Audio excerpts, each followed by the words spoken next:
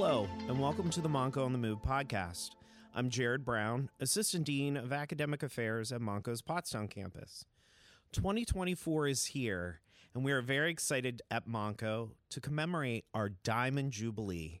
This year marks the 60th anniversary of the college's founding in 1964.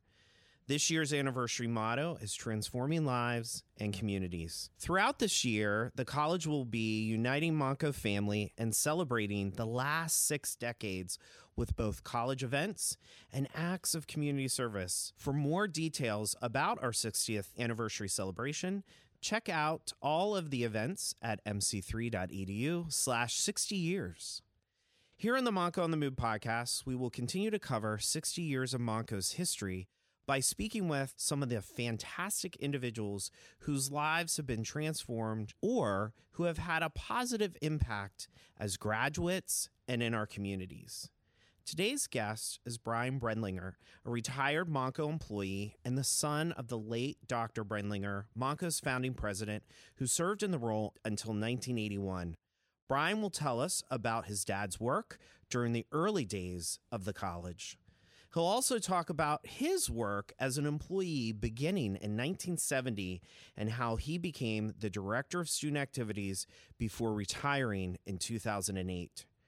During his time, he supervised freshman orientation, chaired the graduation committee, and oversaw the college's extracurricular programming. He was named Advisor of the Year by the American Student Association of Community Colleges, an advocacy group that keeps community college students informed on latest legislative issues related to paying for college.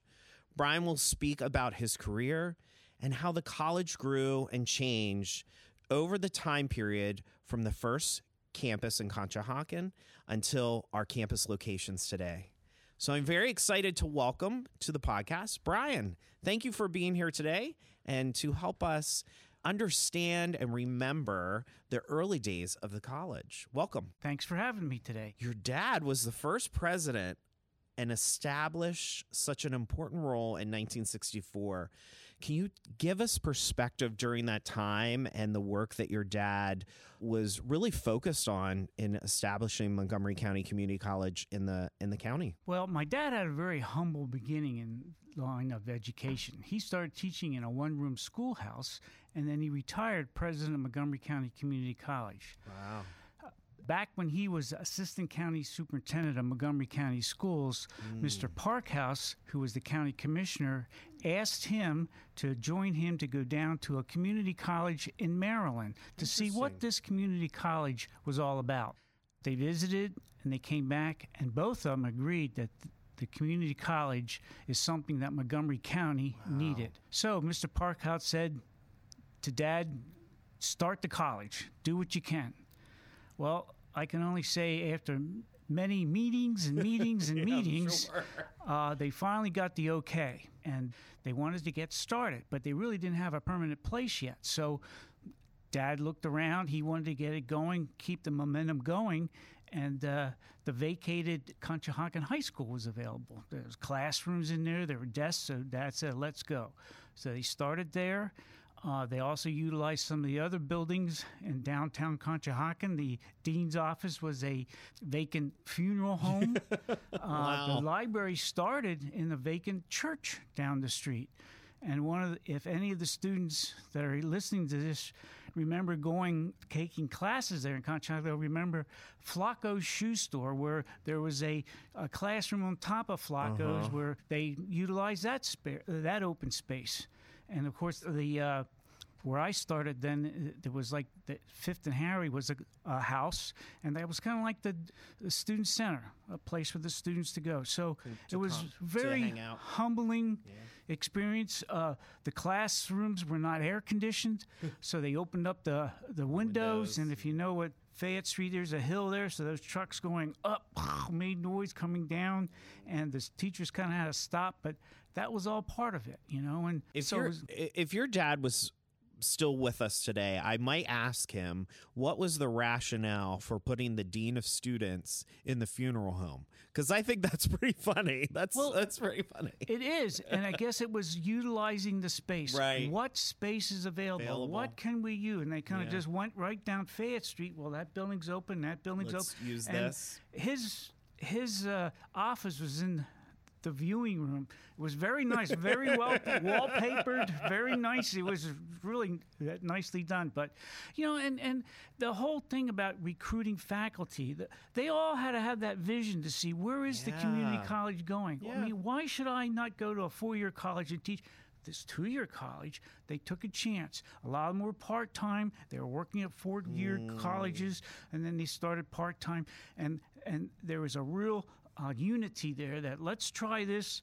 This vision was shared by a lot of people, how the community college got started. In 1969, the college purchased the Thayer Estate and Bluebell for $700,000 to be the location of the new and the now existing Bluebell campus. Do you recall the opening days of that campus? Yes, I do, because we were all excited to move from, can you imagine, from our humble dwellings to a big campus. Right. That farm is almost 200 acres big, and so the buildings were brand new. There was air conditioning and plenty of parking. Parking in Conshohocken was at a premium. They really, we took I think it still is. We took a lot of the locals weren't too appreciative when we first moved in there, but so we had nice parking, and the buildings were there. So, and with any new construction, there are some bumps, so to speak, and I just recall some of them were.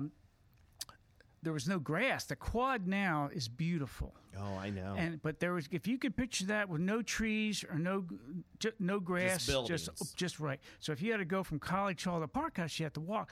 Well, the wind blows there all the time. It seems right. Well, what it did is, for guys in the old days, we had cuffs in our pants, and then when we had to go back and forth, we didn't think nothing of it until we came home and had to hang our pants up. All this dirt came out, so we always had to take our pants off and go in the trash can or do it outside and stuff. And then one other just small, kind of a big incident was when about 2 years after the physical education building was done, the basketball floor started to warp. And everybody's saying, why is that warping? What's going on? Well, when they purchased the farm, there was 2 gentlemen that worked there, and then they retained them. And one was Elmer. He kind of took care of the grounds. And so Dad called Elmer into his office, and afterwards Elmer was saying how nervous he was because what's a grounds guy doing talking to the president of the college? Right. And so Dad called him in, sat him down, and says, Elmer, he says, now, weren't there cattle on the farm? He goes, yep. He says, you had to water those cattle, didn't you? Yep. I said, well, how did you water them? He goes, well, by the spring. Dad said, where was that spring? Elmer goes, underneath the physical education building. Oh, my. So they put that building right on top of the big spring that fed all the animals. And but then they had to raise the floor a little and do some draining and stuff, but got it all cleared out. But a little hiccup, but it's a beautiful building now. Yeah. Beautiful building. Your dad was president until 1981. And passed away in 2011. What do you think would he say today is his proudest moment or achievement serving as the president of Montgomery County Community College? Well, number one, if he saw the buildings now, he would just be, if I can use the term, blow his mind. He just visualizing just a building, the classrooms, let's teach the students, let's go. But all the beautiful buildings that are there now. And one of his first real experiences that got him really affected him deeply was that graduation, when the students walked across that stage and he got to shake their hand and he could hear the parents and he could see the faculty out there. That was a neat time for Dad. That all those meetings, it was kind of worth it. Yeah, 1968 was the first graduation ceremony, correct? Yeah, and that was at Conshohocken. They did it right up Conshohocken. They assembled at the church, and then they walked right up Fayette Street and then went right into the building. This is our building. This is where we're going to do it. You started at the college in 1970. Can you tell us a little bit about your journey? Well, I started in 1970. I was the activities assistant, the intramural director, and then the athletic equipment manager. When we moved into Bluebell, they hired a full-time intramural person and a full-time equipment man, and then I was the activities assistant. And, it was just starting and encouraging students to get involved outside the classroom.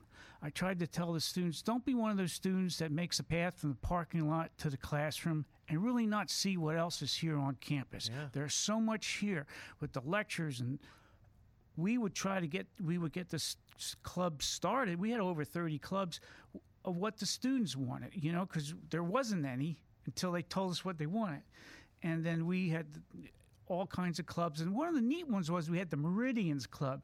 And that was started by some older, I have to make sure this, I'm saying, some of our returning students that were female, that were trying to balance being a student, a mother, and a wife, and taking classes. And so they got together, and then they had their own lounge. And then the guys joined it then, too, that were married. And it was a good support club there, because I tried to tell the students, listen, get involved. I mean, we had a lot of community service. We did Man on Main Street. We Habitat for Manatees.